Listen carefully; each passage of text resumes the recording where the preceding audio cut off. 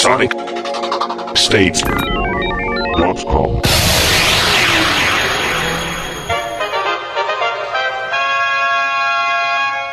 Hello and welcome everybody. That little fanfare indicates how special this particular episode is because this is our 50th episode, and if you're into cricket, that means a half century. So we're very pleased to be able to welcome PJ Tracy from Minneapolis.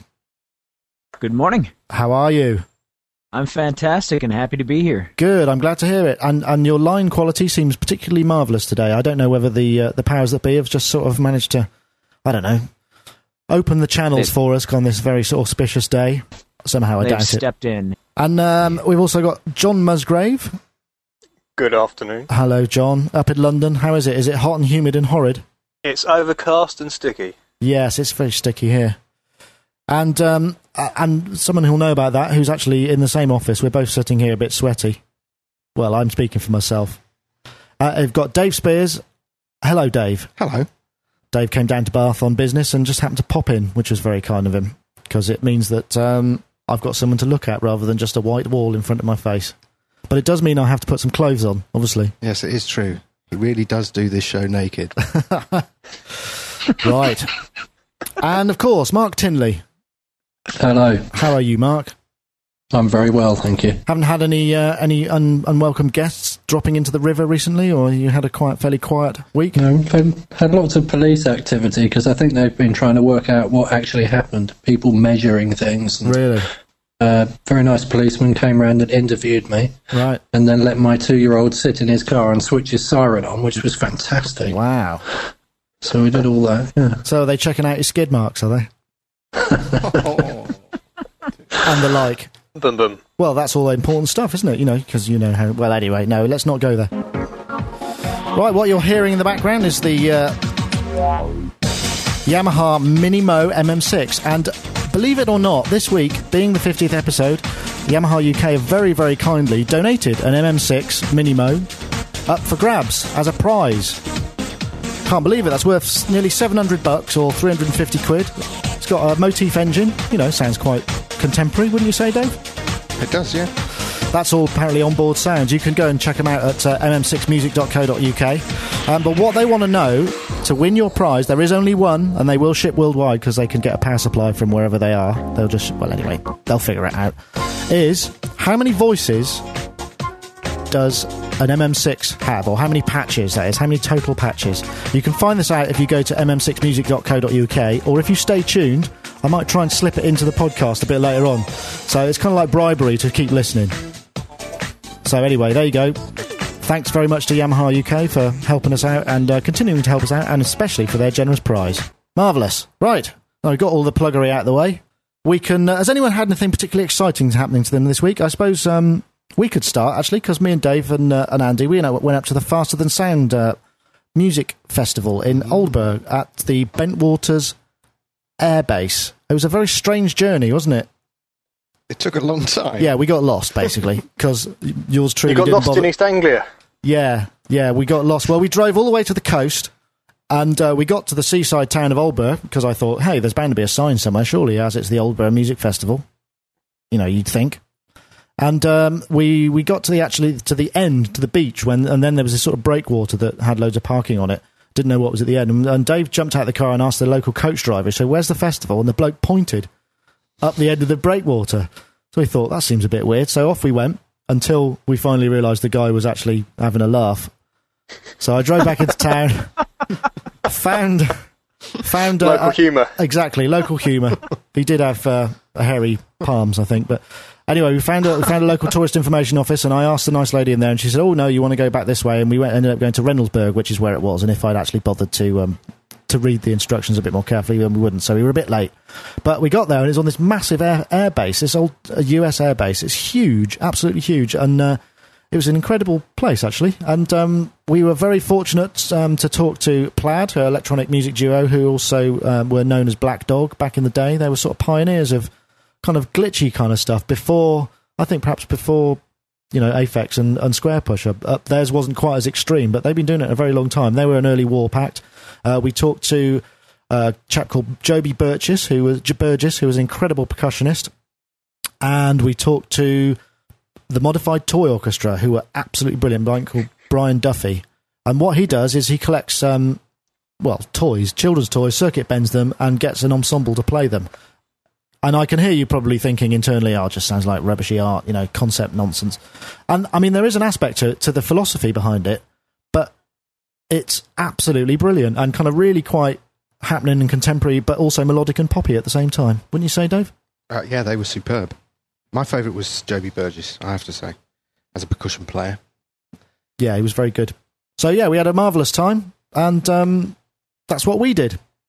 And there's a couple of video reports. I've done one, which was of this amazing instrument that's a kind of, it looks like 100 metres of wire, just a single wire with a couple of freaky speakers at either end, and you sort of twang it and hit it with things, and it sounds absolutely incredible. And there's a video piece up on the site at the moment. I put it up yesterday, so you can have a look at that. And more to come. And as the edits mount up, we'll be adding more and more things. So anybody else have any fun this week or weekend? Nothing nearly as exciting as that. Oh, that sounds really good. It was fun. I went to my mother-in-law's 65th birthday party. Oh, well, that could be fun too. Yeah. Yes, I do. I was thinking of you, and next year you'll definitely have to come, because I think if it's on next year, they hope it will be. It's well worth a watch. Well, it sounds like it's right up my street, and it's actually a lot closer to my house than my mother-in-law's house is. Yeah, we must have crossed somewhere at some kind of equilateral point. When did you drive up? Were you driving? I drove 200 odd miles in the wrong direction for this, didn't I? So you went as far west, and we went as far east, and somewhere there was a zenith in the middle. I was talking to... We went to Blackpool, but I was talking to Nick about Blackpool, Nick Rhodes, who I'm not allowed to mention. I think I know and him. He was telling me that he was in a private plane once and just missed Blackpool Tower by sort of a few inches. It sort of whizzed past his left ear, and he thought he was going to die and everything. So, oh, my Lord.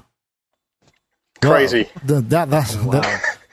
Was he? Did he have an airplane full of floozies, and they were sort of doing all sorts of nefarious things? It have to be rock and roll. Sure, yeah. Somebody was trying to throw a TV out the window at the time. I do hope so. It would be a bit sad if it was just he was on his way to, I don't know. Anyway, Tesco's or something. He was on his way to Tesco's in a private plane. To pick up a pint of milk. Fancied a cup of tea. Shall we begin, or shall we... This bottle. Oh yeah, no, Dave brought a bottle of champagne. It's the 50th episode, so we can just we'll cue sound effects. So we'll just open this bottle of champagne, and we'll save you all a glass.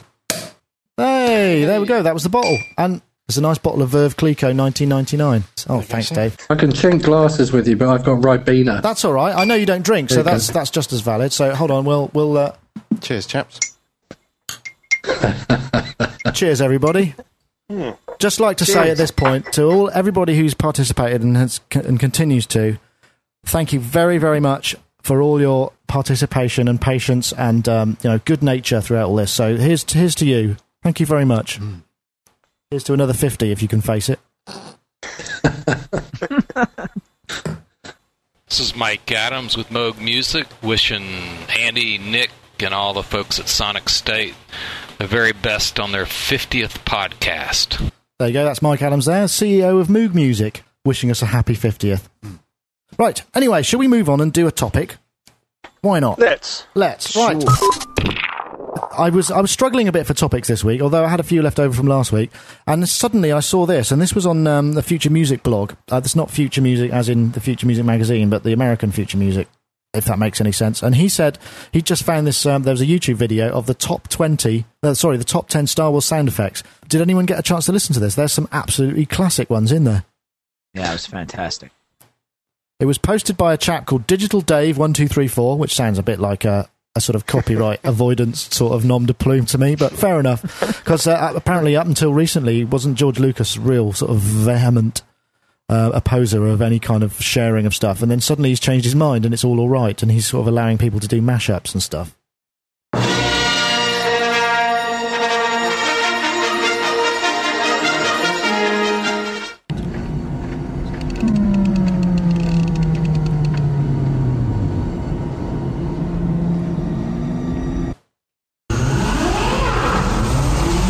This is the Carbonite Freezer.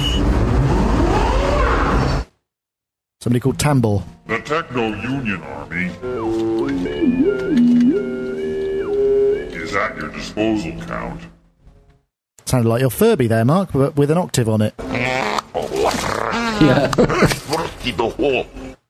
Poggle the Lesser. I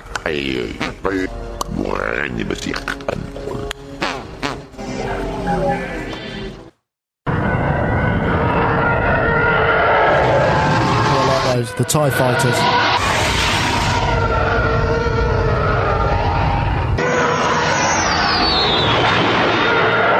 Any particular favourites for anybody?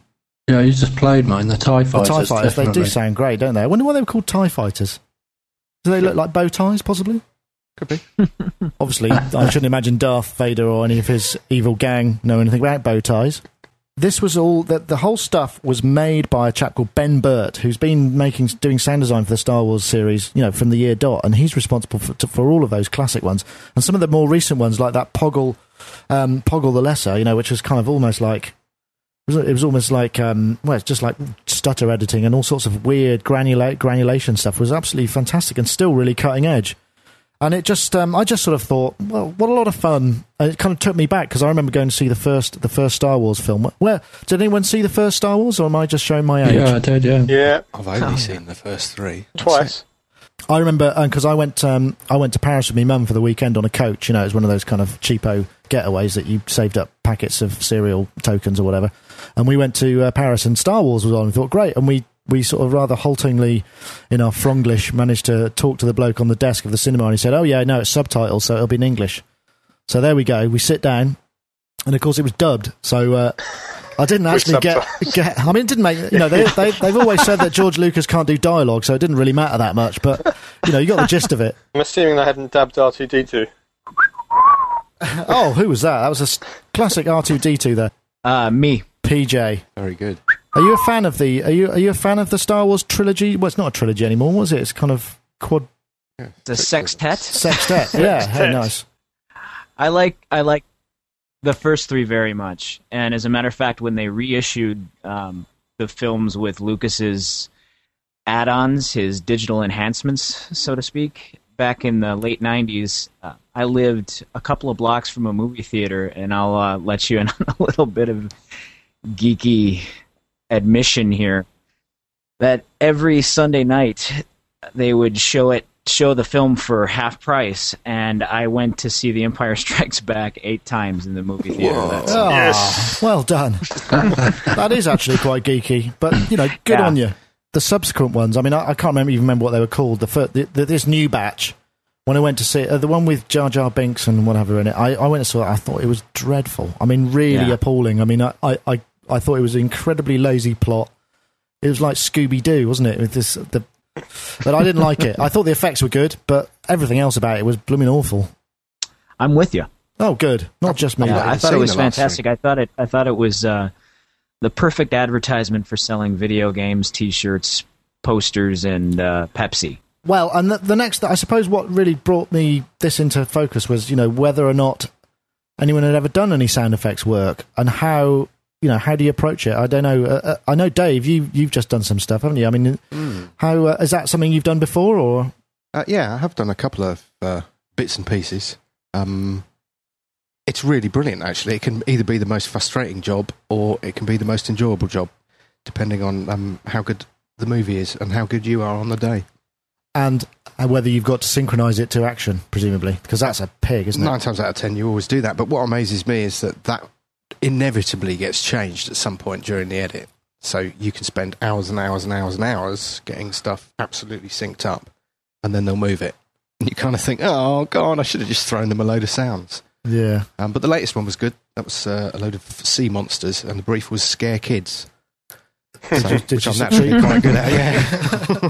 So what sort of stuff did you use to create this kind of, what are the tools of the trade for that kind of thing? Well, this was, like I say, sea monsters. I'll let you into a secret. One of the key tools was Melodyne. So if you take something like a bird call, put it into Melodyne, you can take it down an octave or so, and then you can stretch it and stretch it. And obviously you can, if you use as opposed to the Melodyne plugin, if you use the real Melodyne, you can output that as MIDI data, so then you can wrap that up with some kind of synthesized noise. That's why I really like that TIE Fighter noise, because actually underneath there is an animal of sorts. Yeah. And they've just kind of stretched it beyond recognition. When you watch those effects from Star Wars, you can The older movies, clearly there's they've been made up of a mixture of sort of technology and real sounds, whereas a lot of the more recent movies, it just sounds like a lot of technology, if you see what I mean. Yeah, and I prefer the older stuff. It's just sort of more organic, isn't it? Particularly that, stuff like that TIE Fighter. I remember in the early 80s seeing a documentary with Ben Burt, and one of the only things I remember about it is watching him walk around with some type of field recorder at the time, and he was banging little ball-peen hammers on the guy wires of telephone poles, and that's how he came up with the blaster sound. He just pitch module. Fantastic. Because that sounded like, it sounds like the way that rail tracks sound, don't they? In fact, it sounds very similar to the sound that instrument that we saw at Faster Than Sound was when he twanged it, or in fact when the dog ran over it, ran through it. Just quick story. Well, this guy set up the 100-meter length of wire, and he'd put tape on it for all the fundamentals because it had amazing harmonics. So you'd hit it where this piece of yellow tape was, and you'd get a C or whatever. And then they just finished setting up, and this dog just ran straight across it, tangled up when it went twang, and they had to start all over again. But anyway, that's an aside.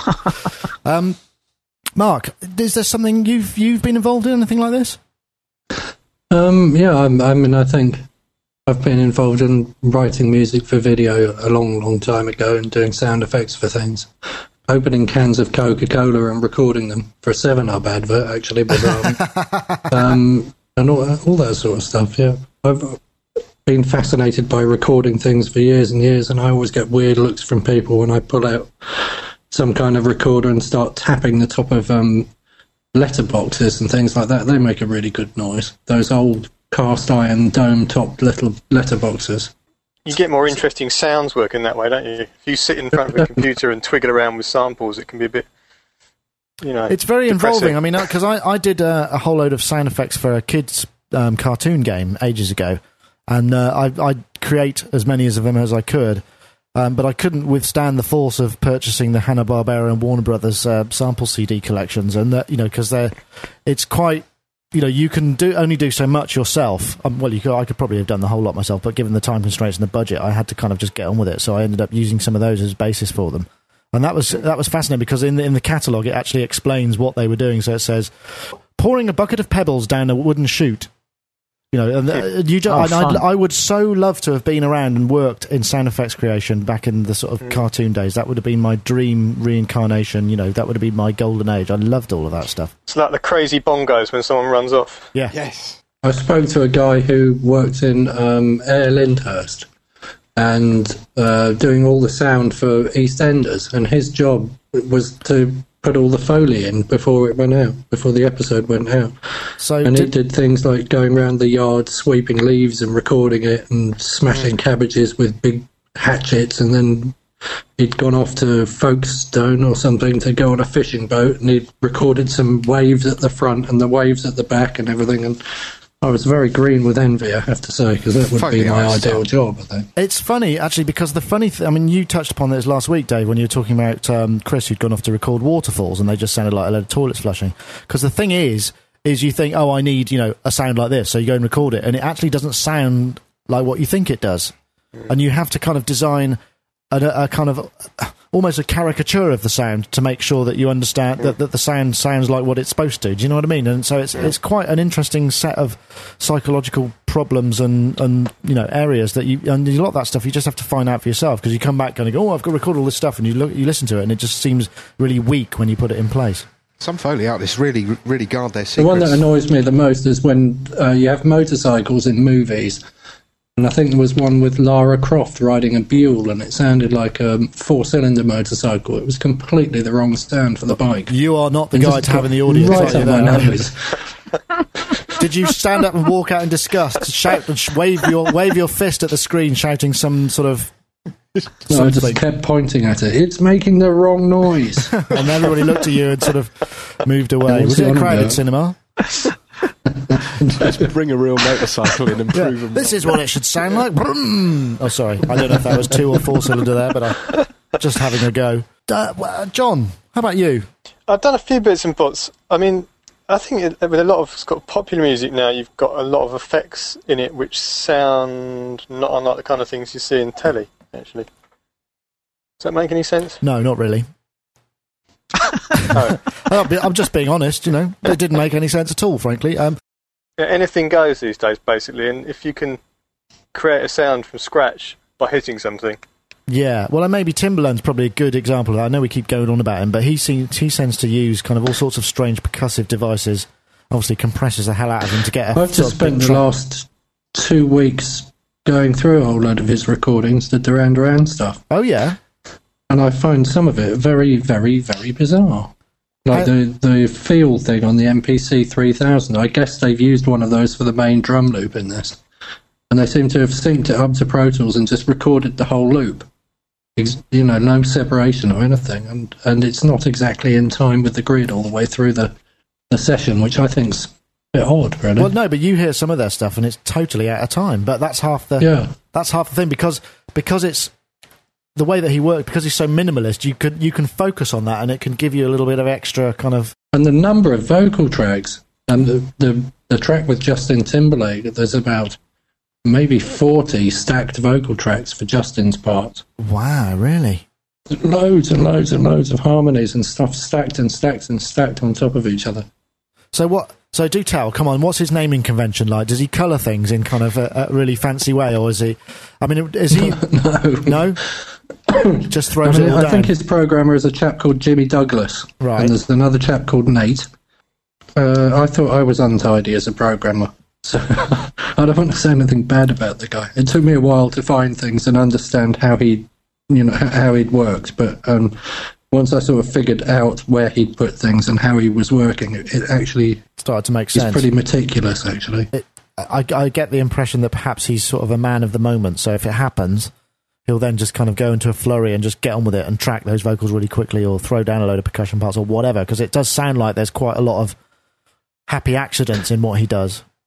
I think, yeah, you might be right. He must also play a lot of the instruments, because it says things like Tim's guitar and on some of the tracks. So I guess he's played guitar on things. So I didn't know he was a guitar player. Yeah, I think there's in the new album there's quite a lot of like guitar riffs, and some, because a lot of them are just kind of quite raw and kind of meters, like, you know, that kind of vibe.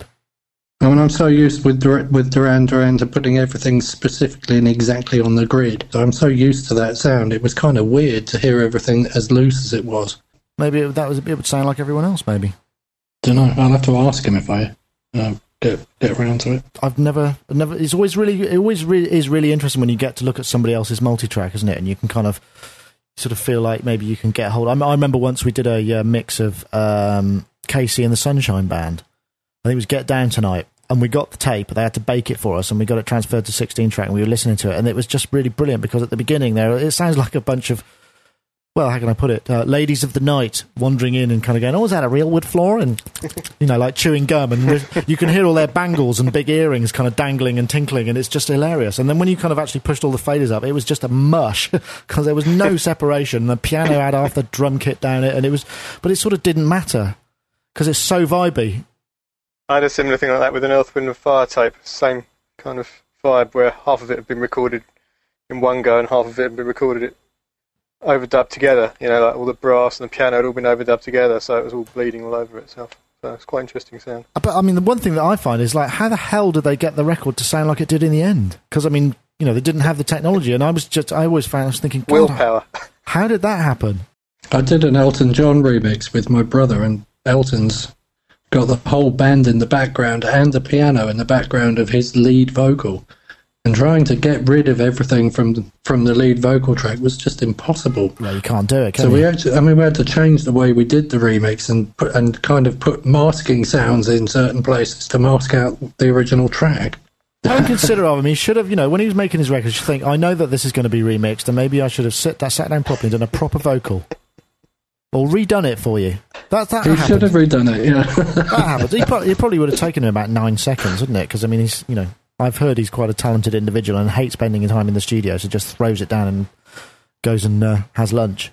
But whoever mixed it must be an absolute genius, because I can't understand how they could get, like, a decent, present-sounding vocal from what was on the tape. I mean, it just doesn't... Maybe they pulled a fast one and you didn't get the right tape. I've had that before, when you get the multi-track and it's like, hold on, we did, sorry, this sounds like a bit of a name-dropping session, but we did a Dave Stewart and Candy Dulfer. There was a track called Lily Was Here. We did a remix of that for America, And we went through and we did the whole thing, and we were really chuffed, you know, and we thought, oh, this is great. And then they phoned up and says, oh, you got the wrong multi. That guitar's out of tune. We never liked that. We had to do it all over again, you know, because somebody had sent the wrong multi. And you sort of wonder, maybe sometimes it might have been like one of the original tracking engineers or somebody who had a look in and thinking, mine was the best version. I'm going to make this difficult for them.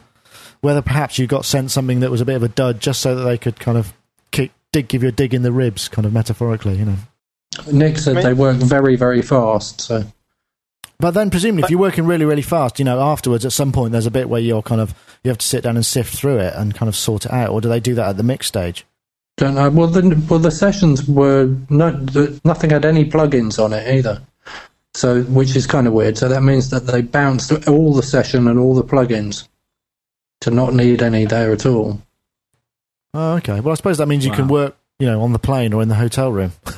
With a pair of headphones if you absolutely need to. If time is money, that would make sense, I guess. Yeah, I'm guessing that's probably why things are bounced like that, so that you can move between systems and you don't need to worry about it. Mm. But that also means you've decided on the sound that you want, and committed. You're confident enough of it to sort of stick with it as well. Yeah, well, I think there's a lot to be said for that. This was from Rich Hilton, who unfortunately couldn't be with us. He's on a plane or just arrived in Tokyo, where I presume he must be doing some kind of chic duty. I can see him online, but he's not responding to anything. I expect he's just sort of crashed out with jet lag. Apparently it's wicked from US to Japan. So, but anyway, he sent this thing that was talking paper, and it's basically researchers from mid-Swedish university have constructed an interactive paper billboard that emits recorded sound in response to a user's touch. The prototype display uses conductive links which are sensitive to pressure and printed speakers.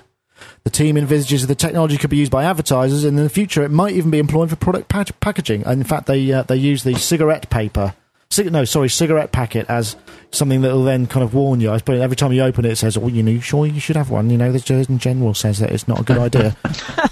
It just seems like an opportunity to nag or maybe get a message you're not interested in. But could you see a use?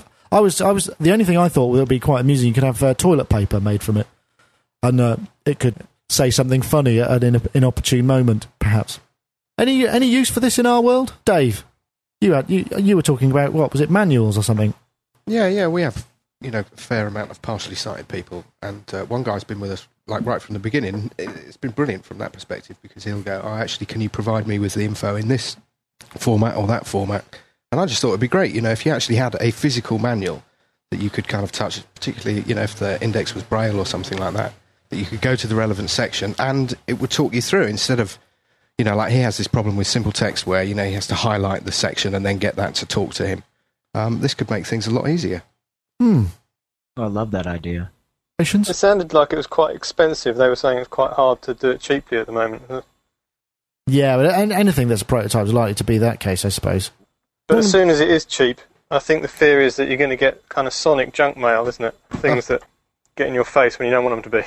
This is, well, maybe I could do sound design for Sonic junk mail then. You could combine your two loves, junk mail and sound design. Don't throw this away. Well, I mean, seriously, it just seems like another, you know, we all sort of moan about packaging and kind of the use of resources. I mean, surely if you're going to have talking packaging, then that's not exactly going to be less resources used, is it? Or maybe you'll want to recycle it more because it'll have more intrinsic value.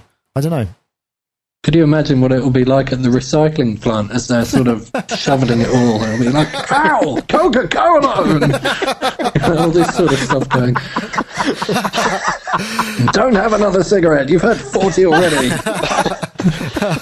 Workman comps lawsuits. Yeah, oh God. It's open to a lot of abuse, isn't it? Really? It sort of sounds one of those things that sounds like a really good idea until you actually put it into practice and think, actually, this was rubbish. Who thought of this? This has just changed. This has made the quality of life for so many people just worse. Hi, this is Dave Smith calling from Surprise, Dave Smith Instruments.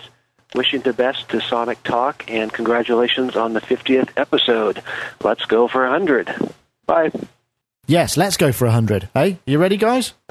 Okay. Why not? Anyway, that was Dave Smith. He very kindly rang in and said that. So thanks, Dave. We often talk about Dave stuff because he's so good. I'm not sure this champagne was such a good idea, Dave. You know? I think it was a brilliant idea. I could say Really kicking in now, is it? We've still, it's kicking in now. I'm sort of floating. Actually, I'm sort of a couple of feet above the ground. Yeah. Anyway, right. So, talking paper. We're not sure that was such a great idea. Another one via Rich was this. You can buy this. It's a kind of model that you can make a version of the Edison wax cylinder out of a couple of plastic cups and some cardboard and a needle. And you can get this... I'll read the sales blurb, because you can buy it from Audio Cubes for $65. So what's that, about 40 quid or something? It presents the Creative Cup Phonograph Kit in Edison style.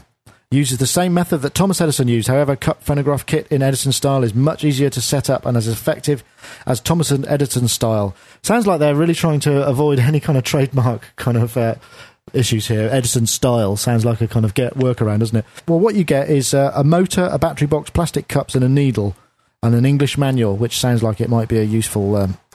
I'm enthusiastic about this because my first introduction to sound was by way of an experiment which was suggested in the back of the Children's Encyclopedia Britannica.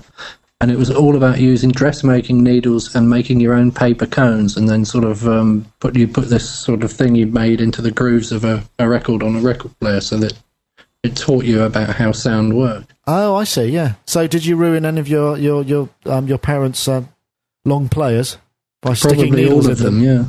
And then shortly after that, I dismantled the record player and started trying to work out how to amplify my violin. Ah, well, that's always it. So all those copies of The Sound of Music destroyed in the name of research.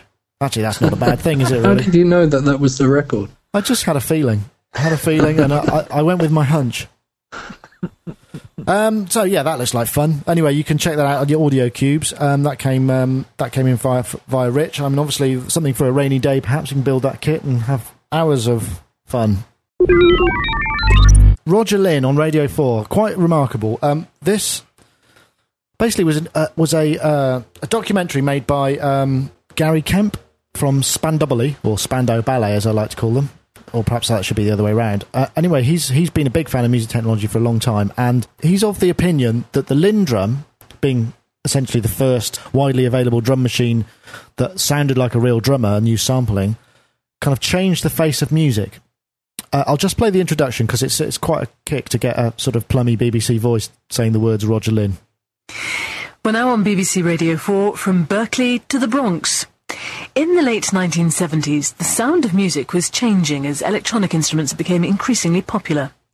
Roger Lynn grew up in California, where an ethos of creativity fused with technology had a huge influence on him.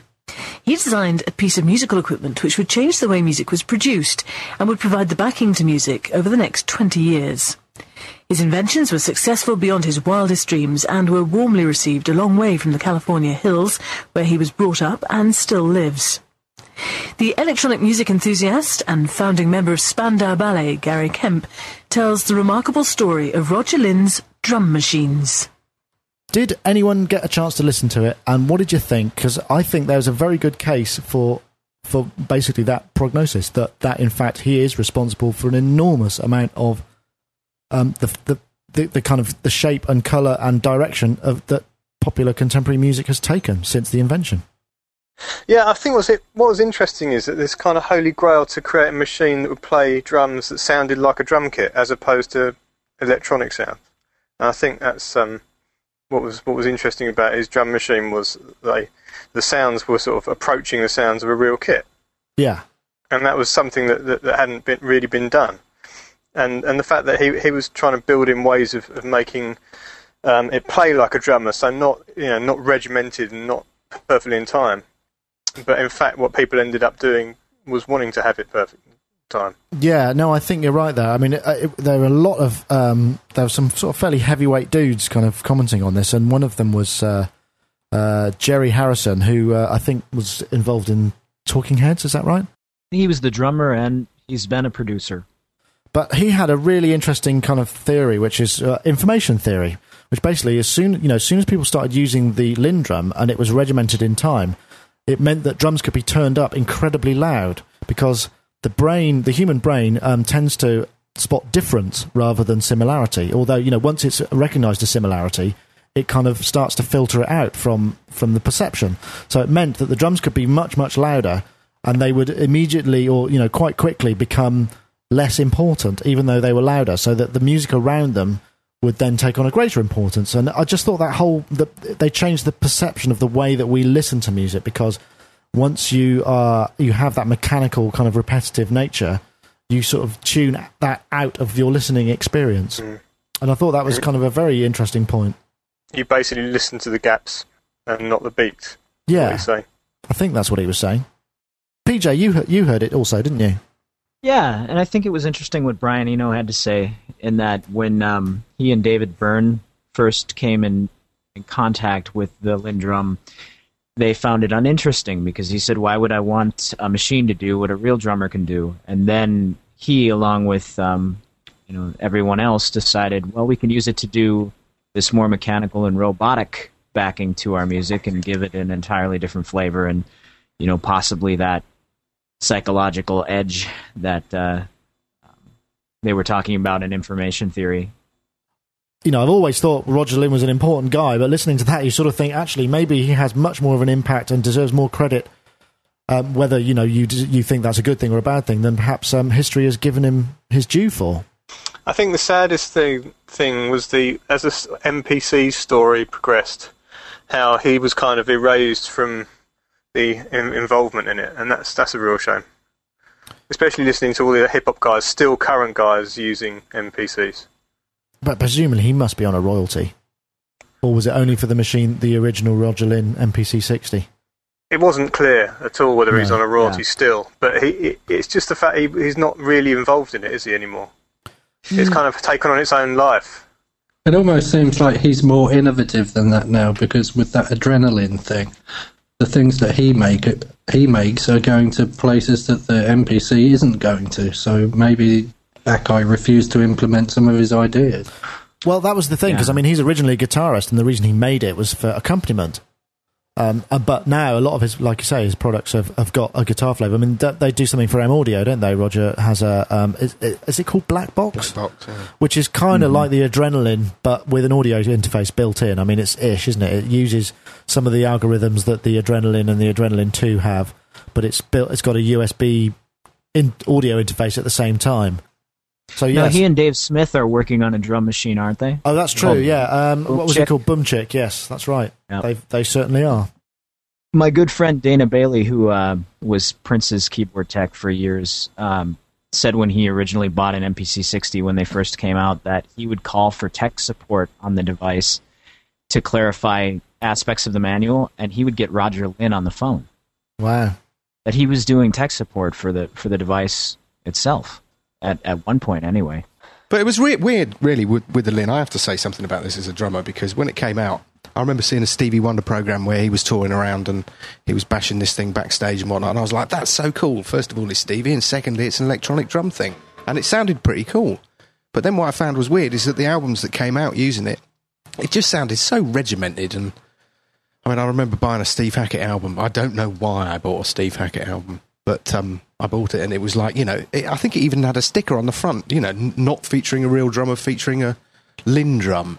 And it was bloody awful. And then years later, as a drummer, I started trying to play like a machine, rigid, with all the Trouble Funk stuff and the Chuck Brown stuff. So it's really weird, isn't it? Because, it's almost like the machine dictated how the player should play. And then later on, with the shuffle grooves and stuff like that, again, the machine dictates how the drummer should play. So what were Trouble Funk and that, were they all machineries? No, they were real players, but they were trying to sound like, that go-go rhythm was very machine-like. Yeah, definitely. Very difficult, though. Oh, I love that stuff. Beautiful. I'd forgotten. Drop a bomb on the White House lawn and all that stuff. Yep. Right on, brother. It was particularly prevalent because when I used to go up to London when I was a kid, sort of teenager, it was like the warehouse party scene, which kind of predates the rave sort of setup. We used to end up kind of going and colonising warehouses and putting on sort of arty parties, and the go-go was really big for the sound systems. There you go. All right, well, that was... I've forgotten when we started, but that was a good place to end. And I think I'm going to play... Oh, if I could just find my mouse. I've got two screens here, which is one of the downsides of having a paperless office. Ossificus. I would get so much. I'm going to have to put a PG sticker on this podcast, aren't I? More TV. Hi, everybody at Sonic State. This is Michelle Moog Kusa. I'm Bob Moog's daughter, and I am the executive director of the Bob Moog Foundation. And I'm just calling to say thanks for the nice tribute. You guys did a nice job on that. Although I do have to just remind the announcer that it is Moog. Although you guys may have your own British pronunciation, we have a website. You might want to check it out. It's www.moogfoundation.org. Thanks a lot. Bye-bye. That wasn't strictly a sort of shout-out for the podcast, but I forgot to... I was going to play it earlier, but it was after our final episode of Top 20 Greatest Synths, which obviously the Mini-Moog was number 1. It was really bizarre. Now, this is total fluke. I mean, I like to say it was designed, but apparently we launched... We made that live on Bob Moog's birthday. Obviously, he's no longer with us. And the day that it came out, obviously, was the boys and girls at the Moog factory or the Moog, Moog business headquarters were all sitting down to kind of, remember Bob, have some ice cream and just tell a few stories.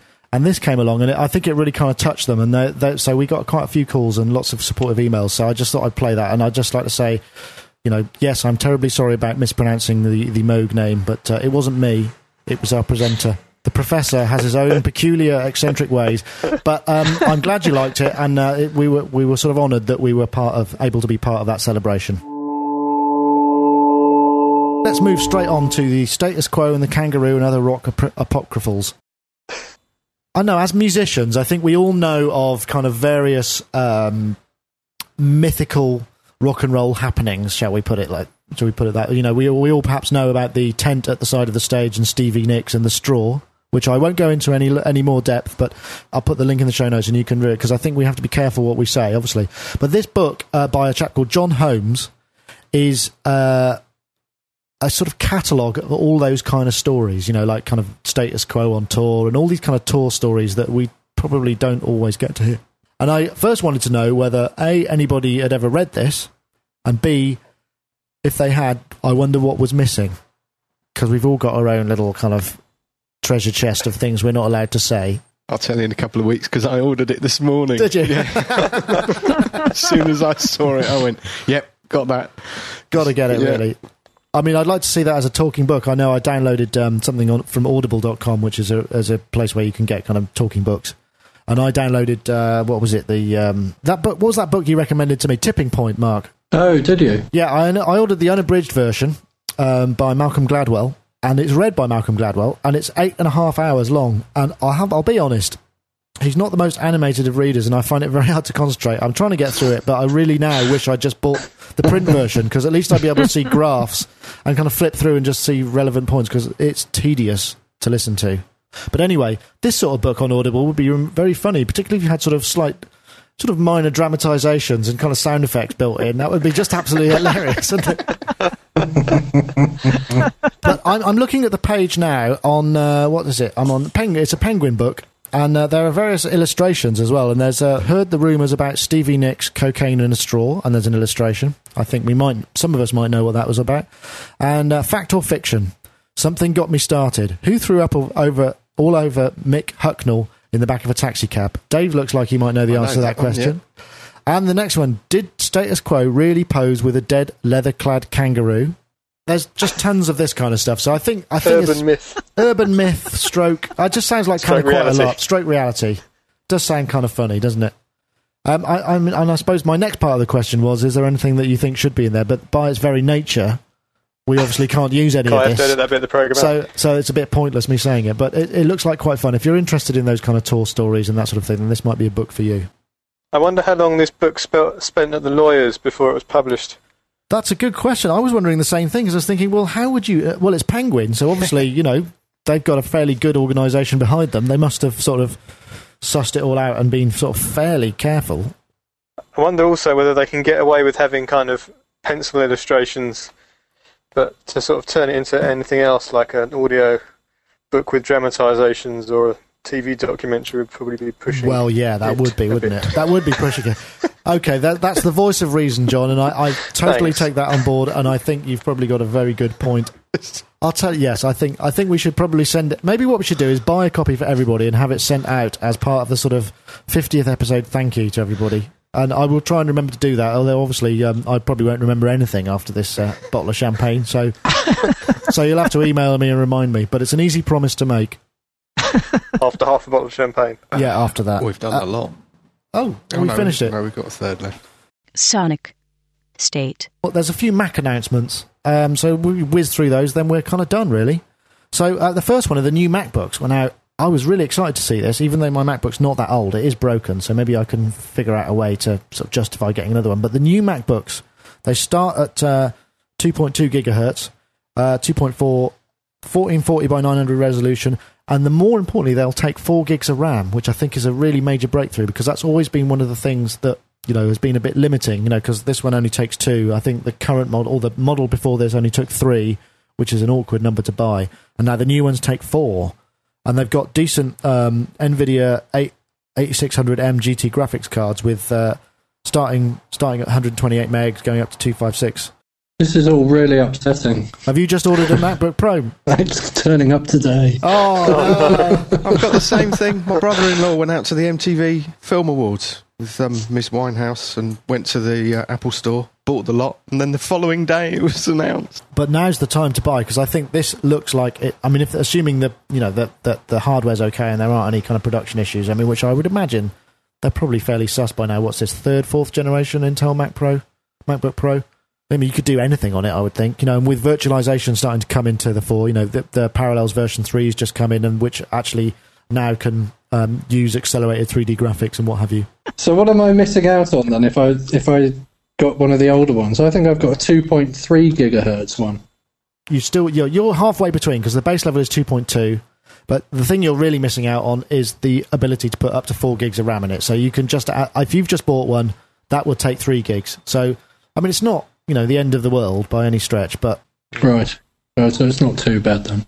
For those who've been hanging on, listening to me wittering and getting sort of slightly less coherent, I'd just like to say the answer to the question of the Yamaha quiz, if you want to win an MM6 Minimo, is 569. That's a weird number.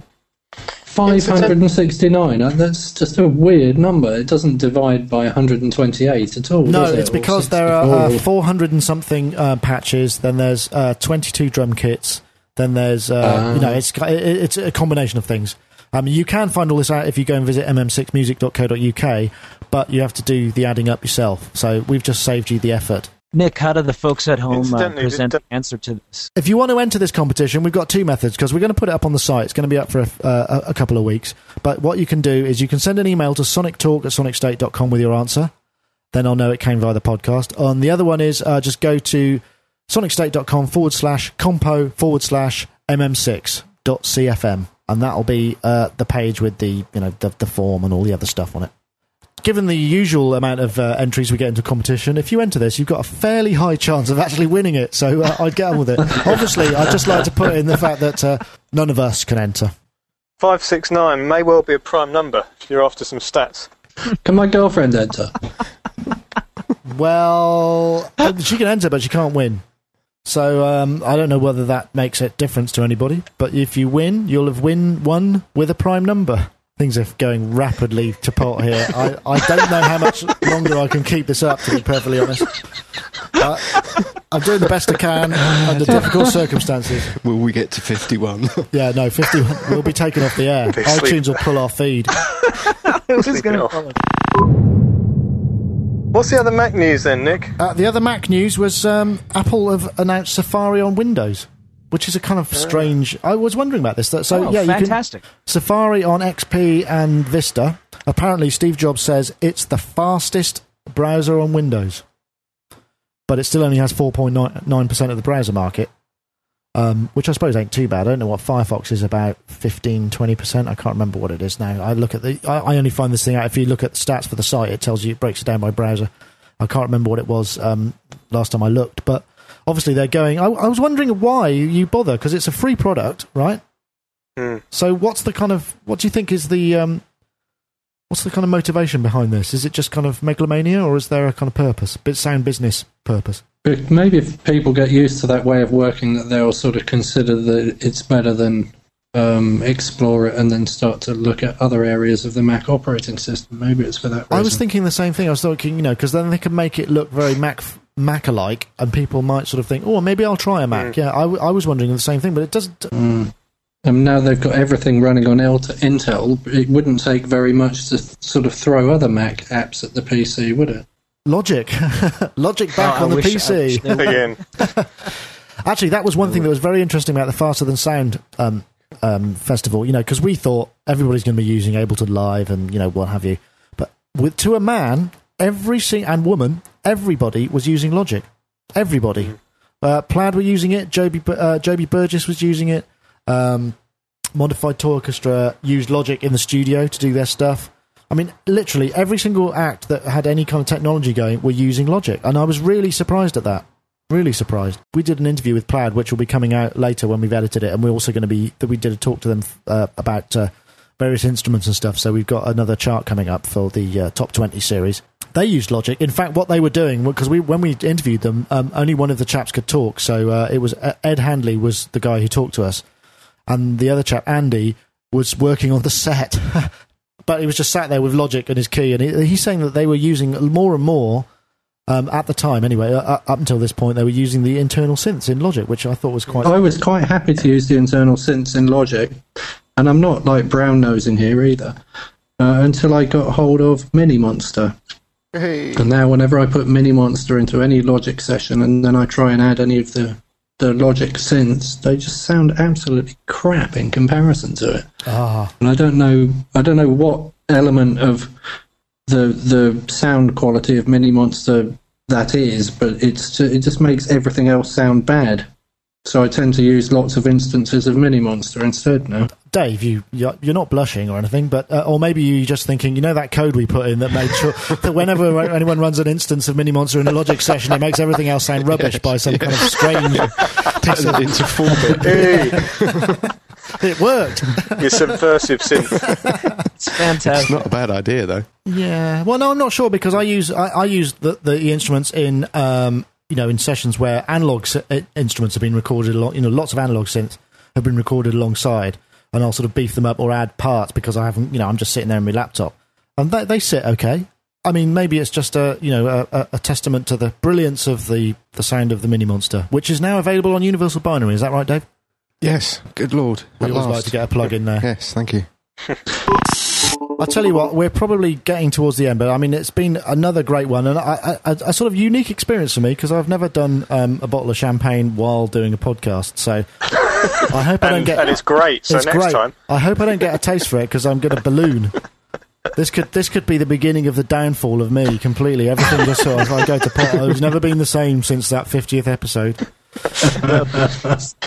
But thank you very much, everybody. Just like to say, PJ Tracy from Minneapolis, thank you very much for joining us on this auspicious occasion thing.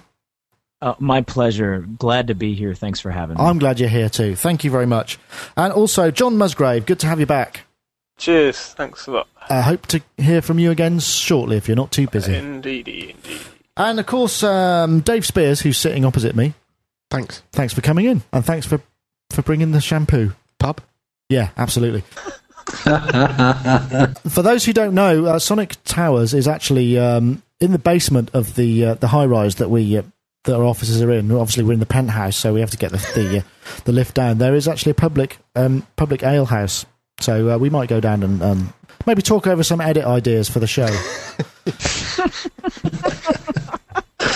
Anyway, and also Mark Tinley, thank you very much for joining us again. Yeah, thanks. You're welcome.